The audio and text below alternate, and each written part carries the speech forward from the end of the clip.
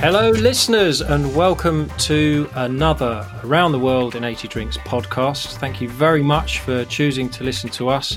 Once again, we're going to be whisking you away around the world to enjoy some new and interesting drinks, hopefully take you away from what might be still your lockdown isolation and improve your liquid lives. My name's Tom Sandham. I am one of the thinking drinkers, and I'm joined as ever by my fellow thinking drinker, Ben McFarland. Hello, Ben. How are you doing? I'm all right, Tom. How are you? I'm okay. I'm bearing up. It's not been a bad week, actually. A friend of mine, Seamus, he lives down the road from me, but he works in the booze industry for a company called Proof. They work with Aviation Gin, which is Ryan Reynolds gin. So he dropped a bottle of that in for me. So I've been enjoying some Aviation Gin.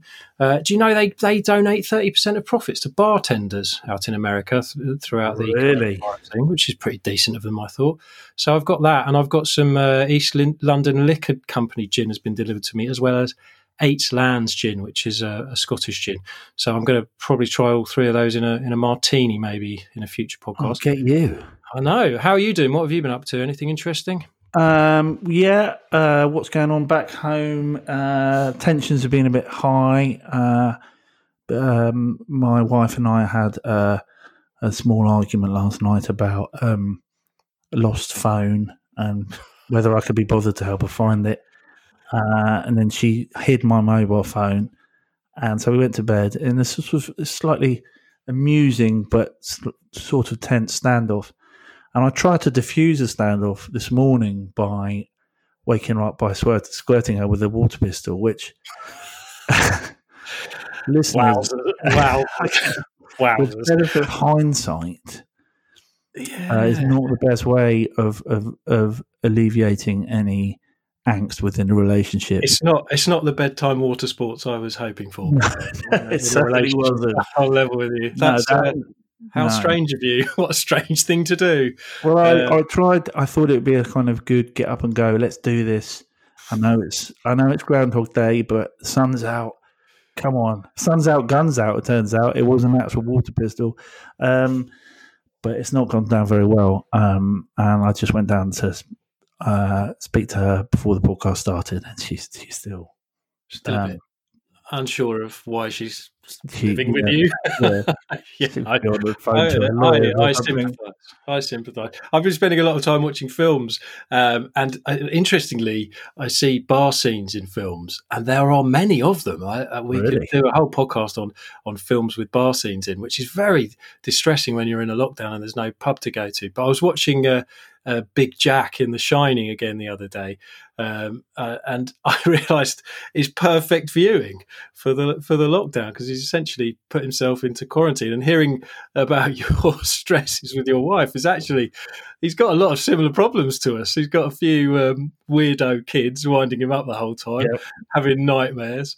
And he's trying to write a book, isn't he? He's trying to write a book. Failing to write a book. The kids are bowling around indoors on bikes, which my kids have actually done. And he's losing his rag with his wife all the time, and completely irrationally. So, but doesn't he wake her up with a water pistol? I think that's an outtake. But interestingly, I did see an axe in my shed the other day. So I kind of sympathise with him. But and weirdly, when he was still at the bar, I had a real hankering for the bar he finds himself in, even though there's no one else in it. Just that imaginary ghost bartender, Lloyd. And I don't even need people right now. I just need to go to a bar and someone to serve me a drink. I was pining for that scene, just alone in a bar. Just for a bit of drinks geekery, I did look into it a little bit further, because he orders a bourbon, and the bartender Lloyd serves him Jack Daniels. And strictly speaking, Ben, Jack Daniels would class their whiskey as Tennessee whiskey rather than Kentucky bourbon. So, hello. Hello. Did you get onto some forums and set everyone straight? Well, I'm tempted to. I've also been watching the Bulls documentary on Netflix, which is enough to make you realise you haven't done much with your life. Last Dance. If anyone's seen that, my God, Michael Jordan is quite. He's very good at basketball, isn't he? That's one thing I got from it. Pretty good. And he has a tequila brand as well. He's been drinking a massive glass of something, so I wondered what it was. It's his own tequila brand, which is called Cincoro. That's the glass that sat next to him when he was in the armchair. I did think, Go on, mate, go on with it. You haven't touched that for 3 episodes. No. Watch, the continuity is not always spot on. It does move in terms of he is definitely drinking it, but I think judging by the color of the liquid, I think it's his extra añejo, which apparently costs about $1,300 for Really. So, well, judging by the color of his eyes, which are bloodshot, I think he's been having about 2 bottles a night. Oh, fair play, man! He's enjoying life. He's done a fair amount of exercise in the first part of his life. I think he can chill out. So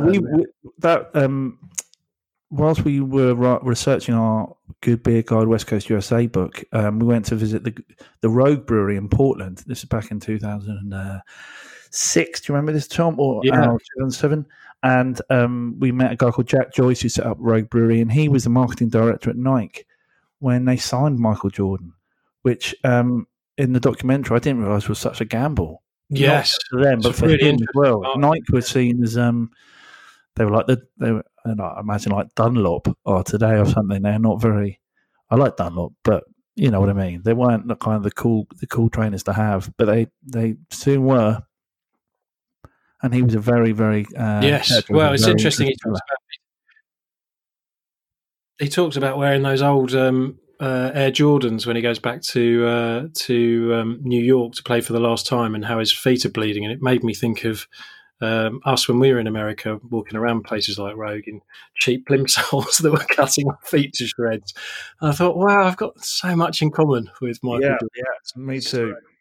How's your hair doing? Just a quick one on the locks down. Is it big? Okay. Yeah, well, when my wife finally does come around to look me in the eye again, what I find is when she's looking at me, I'm talking to her, her eyes slowly rise above my forehead. And just look at my hair, and you can see thinking, not my first choice. Yeah. Anyway, I've got through that stage where there's 5 minutes a day where actually I think I'm getting away with this. I caught myself turning around quickly in the mirror, and I thought, yes, this is like a Roger Moore in View to a Kill. This hair now, so I'm managing to get away with it. But then it's only 5 minutes in the day, and the rest of the day it really does need shaving off. But I can't do it. You know, I've got. Well, I know exactly what's going to happen if I shave my hair off. The lockdown will end the next day, and then I'll just look like finally get a TV gig. Yeah, it's not good. I've got a pea head. Ben's got an orange head, so we can't really shave our heads. Anyway, so the school was Jaffa because I had a head like an orange. That's not because I was seedless. Yeah. So we're going to start with beer this week, aren't we, Ben? What beer have you got to taste? Well, with us? we're heading off to a small town in Western Denmark, and the first thing I'm going to ask you, Tom, have you got a Huguenot?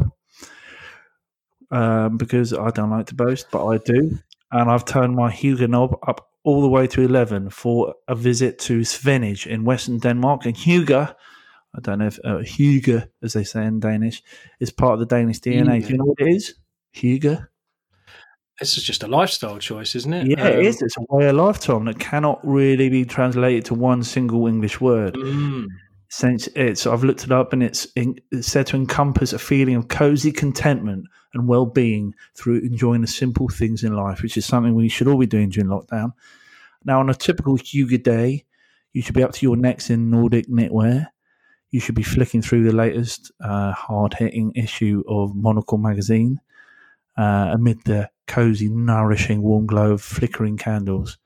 The wood-burning stove and pomegranate noir diffuser should be on full blast. You should have a pastry in one hand and a cup of rosehip tea in the other. And you should have taken all the Andy McNabb books off the bookshelf and placed it with an old hipster typewriter. That is what living Danishly is all about. Can I have a bacon sandwich as well? Yes. So basically, living Danishly involves working 20 hours a week, eating lots of pastries, and being happier and much more handsome, and spending more of your time just sitting by candles, which is again something we can all be doing during lockdown. But where does beer fit into this? Well, to achieve the highest form of hygge, Tom, you're going to need a beer. That's not what the hygge guide necessarily says, but let's just fucking light candle. Go with me on this one. It's all about being in the moment. And the beer we're going to taste this week is one called Goes to Hollywood, GOSE to Hollywood, and it comes from the Two Øl Brewery. And Two Øl means two beers in Danish. And they created a brewery and craft beverage hub in a place called Svenage, which is about an hour west of Copenhagen. Now, the story of Two Øl is a very interesting one. It began back in well, you'll be the judge of that. It began back in 2005 when the founders of Two Øl, Tor Günther, and someone else, I can't remember his bloody name now. Anyway, they were studying at a direct democracy-based high school in Copenhagen called the Det Free Gymnasium. It's a high school where everyone, sort of all the students and teachers, they gather once a week and they decide what they're going to learn, and it's all very democratic and everyone has a say. It sounds like a fucking nightmare to me. But anyway, one of their teachers was a guy called Mikkel Borg Bjørksø, who was gone on to become one of the world's most renowned iconic craft brewers. He was just getting into beer, and these two guys got the brewing bug too. And after school, they began experimenting in the school kitchen with malts, hops, yeast, all that kind of stuff. And they were creating powerful, potent beers. Now, 5 years later, they released the first commercial beer. And up until very recently, they were what is called gypsy brewers. That essentially means that they had no brewery of their own. So what they did instead, they travelled around the world and did collaborations, paying for the time, the technical expertise and equipment of others to bring their beers to life. And they brewed most of their beers at De Proef Brewery in Belgium, and that's like a state-of-the-art rental brewery where loads of hipster craft brewers and gypsy brewers and itinerant brewers brew their beers. That the guy who runs it really knows his stuff. And Two Øl have got a huge repertoire of different beers and styles, and they're not easy to pigeonhole in terms of style. They're hugely creative, hugely experimental, and they've got these really funky labels designed by this in-house artist called Kasper Ledé. And their beers are it's like catnip to the craft beer crowd. They love this stuff. And they've got a really cool beer bar in Copenhagen, which I've been to, called Brus, which opened in 2016. It's a brew pub in the Nørrebro district, which is proper hipster territory. Now, the guy Tor, that in 2017, Tobias, one of the guys, left to explore other things. I don't know. Did they fall out? I don't know. They might have done. But anyway, Tobias has left to explore other things, and Tor has gone on his own. And he began looking for a brewery site. And early this year, they opened their first brewery. They stopped being itinerant brewers and produced their own beers from an old ketchup factory and pickle factory in this town called Svenage. But it's not only just a state-of-the-art brewery and tap room, it's also a craft beverage hub. What? There's a new terminology for me. It's a pub. No. It's called Two Øl City, and it's it's this huge industrial site. They've made all funky in that, and they brought in cider producers, kombucha brewers, rum distillers, and it's basically a hub for all of the sort of Nordic, anyone in that region to come together, share ideas, share inspiration, equipment, know-how. Nice. And so it's not just a brewery next to, I don't know, sort of packaging factory. It's a real hub for lots of creative drinks making. So, and they're still very keen on these collaborations, but having their brewery of their own, it's allowed them to focus on a core 4 beers that are now, thank God, available over here, which is brilliant. And one of them is this beer. It's available at Marks and Spencer's, who are really up their game when it comes to craft beer. It's called Goes to Hollywood, and it's a fruity twist on a historic Goes style beer from Leipzig. Right. Now, I know a bit about beer, but I'll be the listener on this. And the little that I may or may not know about Goes is it's not a style of beer that I would drink particularly. It's for the geeks. But this already, I'm having a sip of this, and I'm already thinking, wait a minute. Yes, well. Maybe I'll Goes to Hollywood after all. Yeah, well, I'll tell you what, Tom. The beauty of this Goes is that it doesn't really bear much resemblance to the historic Goes style, which goes back to the 1300s. A lot of the beers from centuries ago, they taste like, if they tasted now, they taste like shit. Yeah. Some of them taste like they came from the 1300s. Exactly. So, yeah. But the Gose style hails historically from Leipzig and Lower Saxony. And it's traditionally a beer. It's a wheat beer, German wheat beer that's laced with lactic acid, coriander, and salt. Now it's sharp, it's sour. It's sometimes served with syrup, traditionally, and a bit like Keith Richards. It only just survived the 1960s because it nearly went extinct and pretty much disappeared from Germany. No one really drank it. It was a really old style of beer. And in its early years, it was it would have been delivered to these Gose taverns in frothing barrels, and locals would often chase it with a liqueur made with cumin, and it was never more than a local niche. It went missing during World War II, slowly re-emerged briefly in the 1950s, and then slipped back into the shadows during the 1960s under communist rule. Now, there are now 2 Gose breweries back in Leipzig, but it's really, let's face it, it's the New World brewers that have breathed life back into the style. And 2 Uller, one of them, and it's what they do. They've used a bit of salt in here, but they've also brewed it with Californian orange, and it's 3.8%. And the whole idea of it is this refreshing, quite tart, slightly sour beer. It's full of citrus flavors. It's citrus. Sorry, I'm saying 3%, but it's not very strong. I mean, it's clean. It's refreshing. It is, but it's a barbecue beer. Perhaps before you get your sausages nice and. It's got that citrusy, sour tang, but it's not too much. It disappears. Great carbonation on there as well, and it's got a wicked can, a 440ml can. And it's got the old test card, do you remember the test card TV thing where the little girl with the clown? Oh no, that was the Spectrum. That's the Spectrum. But I think it's a really good beer, really balanced. It's going to take it's an acquired taste for some.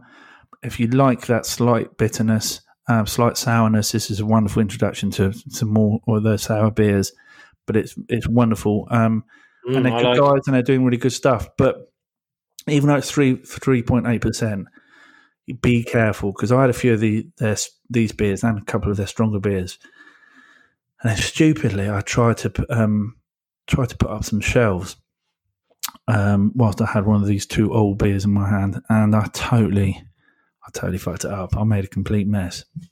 And now I put the books on them, and they all just slide off and fall onto the floor. Yeah. I think it's the beer's fault.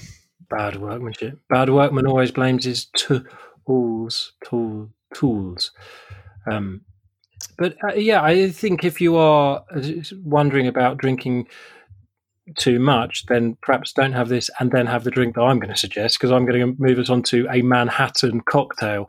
And if you think there's a drink to put you on your bottom, it'll be too many of these. I'm mixing it up a bit this week. Moving from a spirit into a cocktail. Thought listeners might like to try and use one of these spirits in a drink. And the Manhattan is a drink that I particularly enjoy. Do you like the Manhattan, Ben? Are you a fan of Manhattan? I love a Manhattan, and it's one of my favourite cocktails. It is a very, very good drink. I've got a lot of affection for it because I've spent a lot of the years as a drinks writer going back and forth to New York, because New York is a bit of a spiritual home for cocktails historically, and in what we're going through at the moment, which is a more recent sort of 30-year renaissance of cocktail culture. New York has been driving that renaissance. They've been leading the way. We've sort of rediscovered proper cocktails, a bit like the craft brewing movement. There's been a craft cocktail movement over there in New York, and it's inspired the rest of the world to follow suit. Especially in London, we've really upped our cocktail game.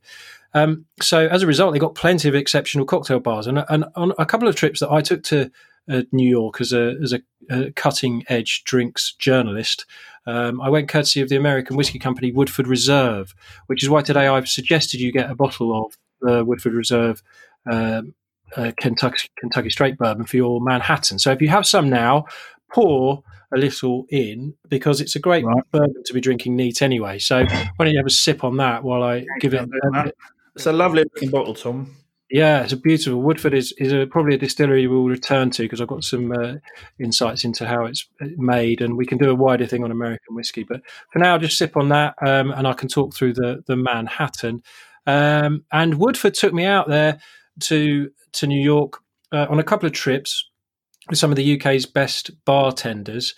And we enjoyed a cocktail bar safari, which was called Manhattans in Manhattan.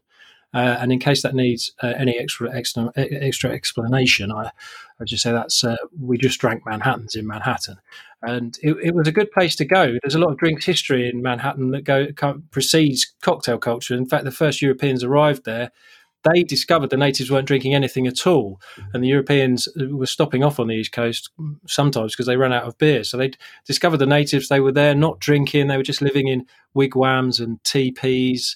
They were just two tents. Yes. So the Europeans opened lots of bars. And in fact, there is a story that the Europeans subsequently drank so much that the natives were watching them in Manhattan. They named the island they were on Manhattanenk. Manhattanenk. Yes, there we go. Thank you, Ben. And that means island of the high, or it was translated as drunk people. They saw. No way. It was later shortened to Manhattans, but they saw Manhattan Island as a place where there were a lot of drinkers. So there we go. There's a bit of real historical context for the Manhattan drinking scene. These days, you've got loads of these great bars. It's fair to say that a drinks trip for drinks journalists over the last 20 years, it's changed a bit, hasn't it, Ben? When I was doing these Manhattans in Manhattan trip, they were slightly different to how you do it now. The industry has addressed responsible drinking, lent its support to these causes. We now advocate drink less, drink better. I know, it's terrible, isn't it? Back then, though, it was acceptable to go to 10 bars in one night and drink 10 Manhattan cocktails. I was out there with Jake Berger, who you know well. Jake, he ran bars like Jake's Bar in Leeds, Portobello Star in London. He now distills Portobello gin, great gin. Bo Myers, who you also know, who did our kebab book with us, a legend of the Manchester bar scene. He was running a Socio Rehab, a great cocktail bar back in the day. Paul Mant was there. He was the manager of Quo Vadis, one of the best bars in the world at the time. Now he's over in Australia. He runs 31 bars for the Merivale Group. So these were big hitters. And essentially, we walked around some of the best bars in New York. Nadal Ramini, who was the bigwig at Brown Forman, he's still there, looks after the American whiskies. He ordered the drinks, so we sat in a corner and we drank Manhattans and we discussed the Manhattan and other nonsense, and we picked a winner. So that was it. I did write it up, but that was my trip, and extraordinary, really. Such a key worker. Such a key worker. I can't believe Boris Johnson didn't mention you. Why are we not in that all list? those people that have kept the country going. Why, Ben? Why are we not in that Such list? a captain of industry. Yes. Sitting in bars drinking whiskey. Writing about it. Don't forget that bit. But the bar that actually won was a bar called Please Don't Tell. Still a bar that's hopefully going to be reopening after the lockdown. It was very cool at the time. It seemed exceptionally cool. They have a phone booth in a Criff Dogs hot dog shop, and you access the bar through the phone booth, the secret wall. And it's kind of speakeasy stuff, which seems a bit passé now. The rest of the world has had a go at it, but actually in New York, it's still appropriate, and I still think that's a very cool way into a bar. We went to Death and Co, Mandarin Oriental Bar, which is overlooking the park, employees only, and old school bars like the King Cole Bar at St. Regis. So when we're out of this lockdown, I highly recommend a Manhattans in Manhattan tour of some of the great cocktail bars. But what the experience did for me in terms of the Manhattan cocktail is taught me that there's quite a subtle, nuanced set of flavour gears when it comes to making a drink like this.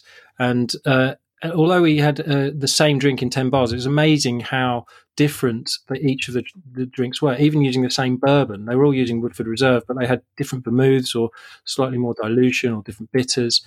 So the Manhattan cocktail is a bit like a martini in that respect. It's a cocktail that's simple but easy for you to balls up. It's simple but perfectly balanced. It dates all the way back to, well, they think the 1860s, a bit like the martini. It's one of those that's very tricky to give full credit to anyone for its invention. It appeared in print for the first time in around 1882, but one source suggested a man named Black at the Metropolitan Hotel in New York in the 1860s was mixing it. There's also an anecdote to suggest that it was first made first served at the Manhattan Club as a celebratory drink for Governor Samuel Tilden's electoral win in 1874. So they served it up in his honour, which might not sound like a massively interesting anecdote, except the party was hosted by Jenny Jerome. Do you know who Jenny Jerome is, Ben? I don't know. Oh, JJ. It's Winston Churchill's mum. So Really? there was a rumour going around for a long time that Winston Churchill's old dear had made the Manhattan. Unfortunately, it was later discovered by Mr. Wandridge, a great cocktail historian, that Churchill's mum was actually in England at the time, having just given birth to Winston, which I imagine was no mean feat. And that kind of dispels the myth. But anyway, the recipes changed a lot over the time. Originally, they were using rye whiskey. We're going to use a bourbon, slightly sweeter. They would have been putting absinthe in there. We don't do anymore. They would have been using orange bitters in there, and today we've suggested Angostura bitters. So it's changed a bit, which means you can play around with it as well. If you're ordering one in a bar and you see the term sweet, dry, or perfect, just to say a Manhattan, that just simply refers to the style of vermouth. So a sweet Manhattan uses sweet vermouth, a dry Manhattan, dry vermouth, and a perfect Manhattan is an equal split between dry and sweet. I'm suggesting sweet with our bourbon today. I know Woodford is a solid choice, having had all those Woodford Manhattans on that trip. But I'm also going with a sweeter vermouth because I think it's a nice entry level for this cocktail. It's actually how I'd prefer to have it, but I think also if you're new to it, it's a nice softer entry into this drink. And I've gone for the Chazalet, the Rosso, the red Chazalet vermouth. A very, very good vermouth. You can read a bit about that on a piece of recently written for the Telegraph if you have a look on there, and it tells you a bit more about this vermouth. So while we're talking through those ingredients, I thought we'd make one. Ben, are you ready? I'm ready, mate. I've got all the ingredients. Yeah. Okay, so what you're going to need is 50 ml of the bourbon, 20 ml of the sweet vermouth. You're going to have around 2 dashes of Angostura bitters. Yep. And you're going to garnish with a maraschino cherry as well. All those ingredients. I've not got a cherry. That's Does okay. That matter too much? Not well. It kind of does, because I think some of the juice from the maraschino adds a bit of sweetness to it. So, listeners, I would suggest it is an essential addition to the drink. But Ben, well, let's be honest. All I've got is a Satsuma. Danish beer for the last 10 minutes, so you're probably not as bothered. We're going to be pouring it into a cocktail glass or a coupe. Now, I'm using this sort of baby sham coupe glass that I got, and that's because it's about 150 ml of liquid it holds, and you don't really want a massive glass of this. So those measurements are going to deliver something over 100 ml in that glass, and that it doesn't sound like a lot of liquid, but this is a punchy cocktail. So you'll need a mixing glass and ice. And the first thing to do is really to fill that with ice. At the same time, fill your cocktail glass or your coupe with ice and a bit of water to get it chilling, because you want a chilled glass. And then simply take the 50 ml of your Kentucky bourbon, stick that into the mixing glass over the ice. Then do the same with the 20 ml of sweet vermouth. And then you're going to stir this. We're not going to shake it, which is why it's in a mixing glass. And you're going to stir that nicely for about 3 minutes. 3 minutes? Yeah, well, it depends what ice you've got. There's a big debate, a mass debate in the bar world about quality ice. There has been for the last 10 years. If you've got really wet ice, you don't want to stir it for too long. But what you're trying to do is get it properly chilled, but without too much water, because you don't want to dilute all the lovely flavours. So if you're stirring it for about 3 minutes with good ice, or maybe about 2 minutes, until you can see, you can taste it as you go. Obviously, don't double dip, especially in these coronavirus days. No. But so if you're making it for other people, don't use the same spoon to taste it. But you'll be able to see how chilled it is and whether it's diluted to the way you want it after about 2 minutes. I once interviewed a bartender who claimed that you should carefully stir the ice because you didn't want to bruise it. And at the time I thought, wowzers. I'm calling bullshit on that.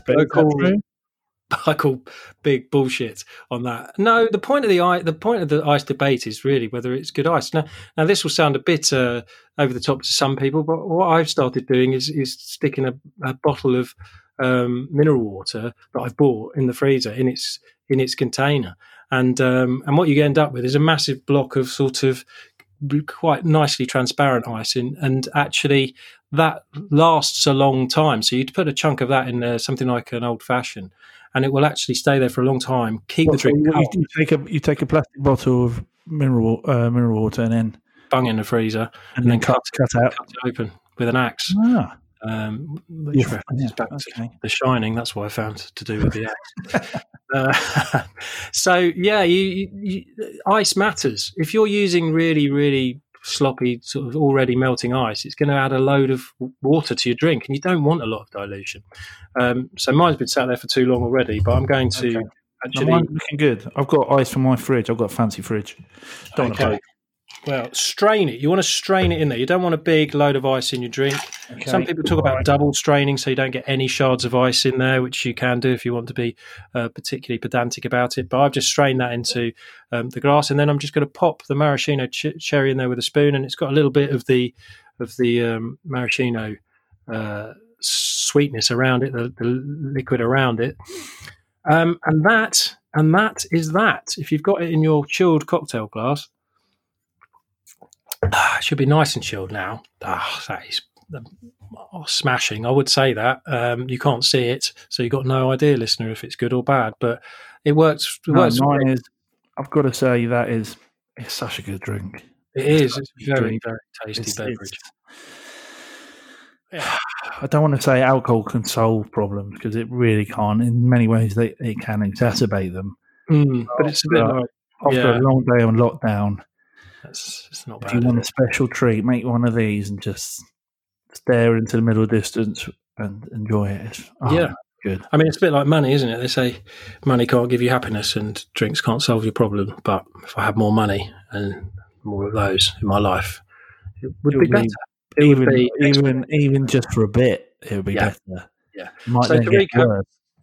Yeah, depending on how many you drink. And like I said, that's about 100 ml of liquid I've got in my glass, and that's a nice amount. It's a punchy drink, so one or two of those is more than enough. But to recap, I used the Woodford Reserve in there, so that's £32.95 on Whisky Exchange. I used the Chazalet Rosso della Regina vermouth, which is great accent, Tom. I know. I don't know what it was, but it was an accent. £22.75 from the Whisky Exchange. You can get Angostura bitters in there. Oh my God! Yes, I was adding Angostura bitters. I didn't even say that out loud. I don't think, listeners, you've got to put 2 dashes of Angostura. Too late now, isn't it? You dumb. Go back, do it again. Skull that one. Go back and put 2 dashes of Angostura bitters in. I did do it. It does make a difference.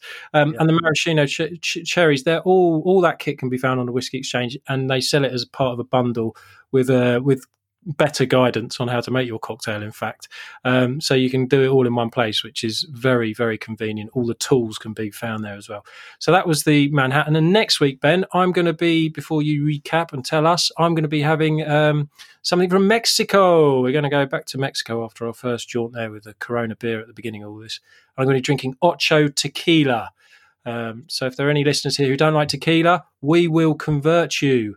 If you've had a bad experience, we'll gently guide you back into one of the world's great spirits categories. So we're going to have Ocho Blanco, a bit more assertive than a Reposado or an Aguieco, but it's good for cocktails as well. And you can get a 50 CL bottle, slightly smaller bottle. You can get that for £22.45 on a Whisky Exchange. So get that ahead of next week's pod. And you, Ben?